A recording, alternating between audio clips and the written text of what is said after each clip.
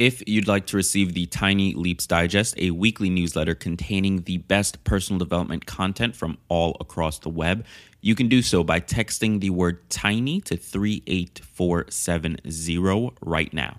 Once you do, it'll ask you for your email address. Go ahead and enter it, and I will see you in your inbox. In this episode, I talk about why you should never say I can't and how I realized that I could do a pull-up. Stick around if you want to know what that means, because you are now listening to Tiny Leaps, Big Changes. Have you wondered what it could be like? And now it's all set to come back home. You were after nothing I could give. No. Have you ever wondered? Today's song is the royalty remix of Wonder by Adventure Club. I'm a big Adventure Club fan from back in my music production days, so hearing such an awesome remix done by royalty of one of their hit songs is frankly just a great experience for me. Check out the artists and let's get into the show. In a perfect world, but we're not always what we promised to be. You caught my words in mid-air. The silence hung as you caught my eye. Conversations. Welcome to another episode of Tiny Leaps, Big Changes, where I share simple strategies you can use to get more out of your life. My name is Greg Clunis, and here's a fun fact about me that most people don't know. I have a neurological disorder called Hirayama's disease, and it affects the movement and strength of my right hand. Now, for those of you who don't know, here's a medical description of Hirayama's. Quote, Hirayama disease, also termed non-progressive juvenile spinal muscular atrophy of the distal upper limbs, try saying that 3 times, is a type of cervical myelopathy related to flexion movements of the neck. It is considered a benign motor neuron disorder with a stationary stage after a progressive course, end quote. It started when I was around 13 or 14. At the time, my friends and I played a lot of World of Warcraft, which is an online role-playing game, and I mean a lot. We routinely had 8 to 12-hour days during the summer and spring breaks, and it was fun. But I remember one day in particular, we were playing, and out of nowhere, my arm started to have a severe cramp. My right hand bent into itself as if it was a claw, and it stayed there as if the muscles just got stuck. And after I recovered from the initial pain, I was able to pry my fingers apart and stretch the hand out. And I thought, maybe it's just a muscle contraction from using the mouse too much or typing. But over the next few months, it happened again and again.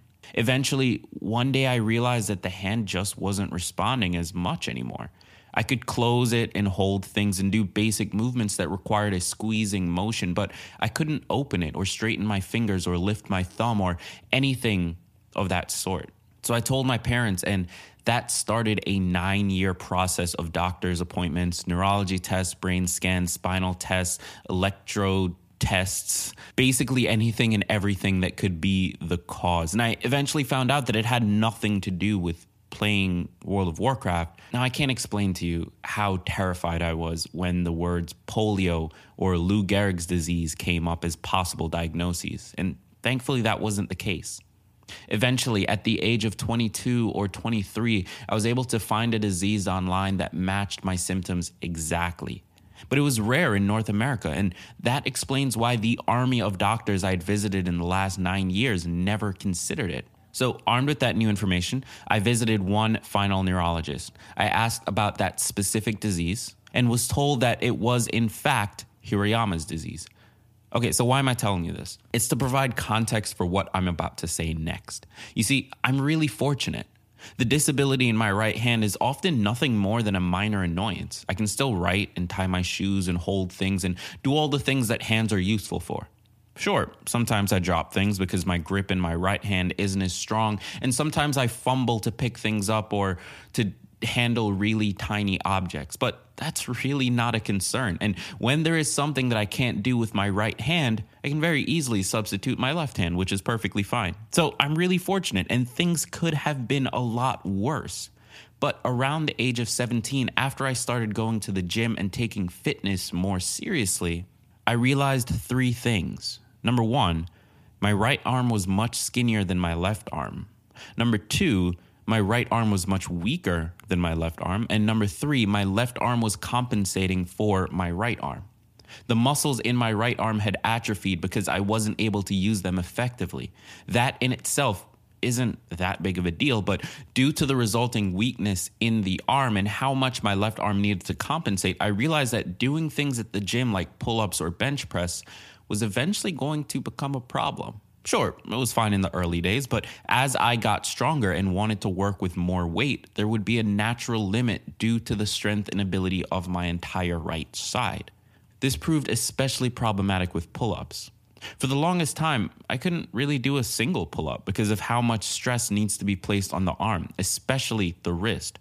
And normally that would be fine, but since my right arm was significantly weaker, there was just too much pressure involved.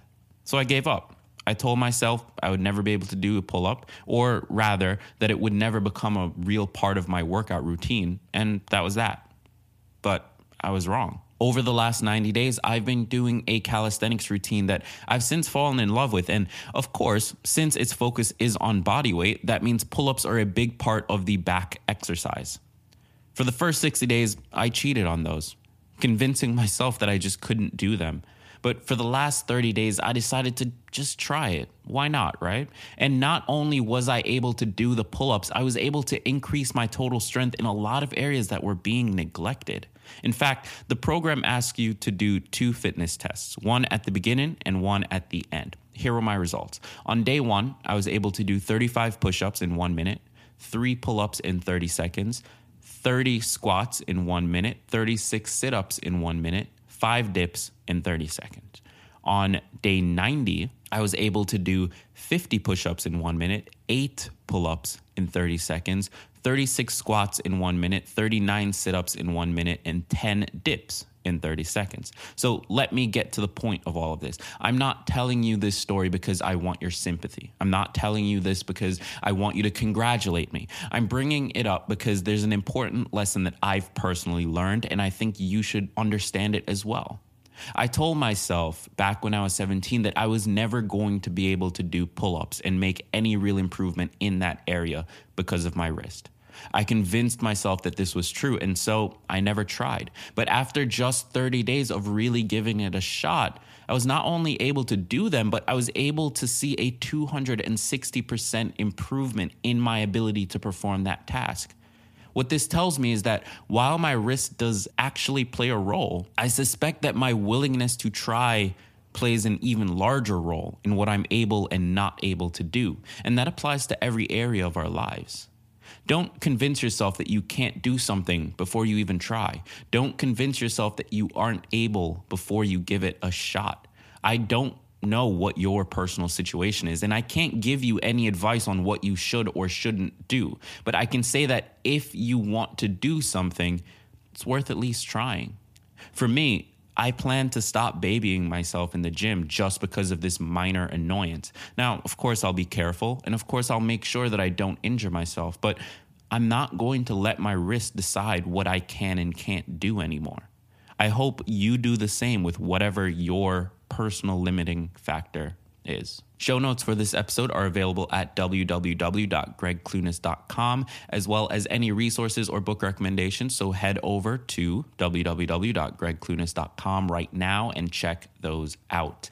That's it for episode 81. Thank you for listening. And if you like the show, please remember to leave a rating, a review, and to hit subscribe. If you'd like to receive the Tiny Leaps Digest, a weekly newsletter containing the best personal development content from all across the web, you can do so by texting the word TINY to 38470 right now.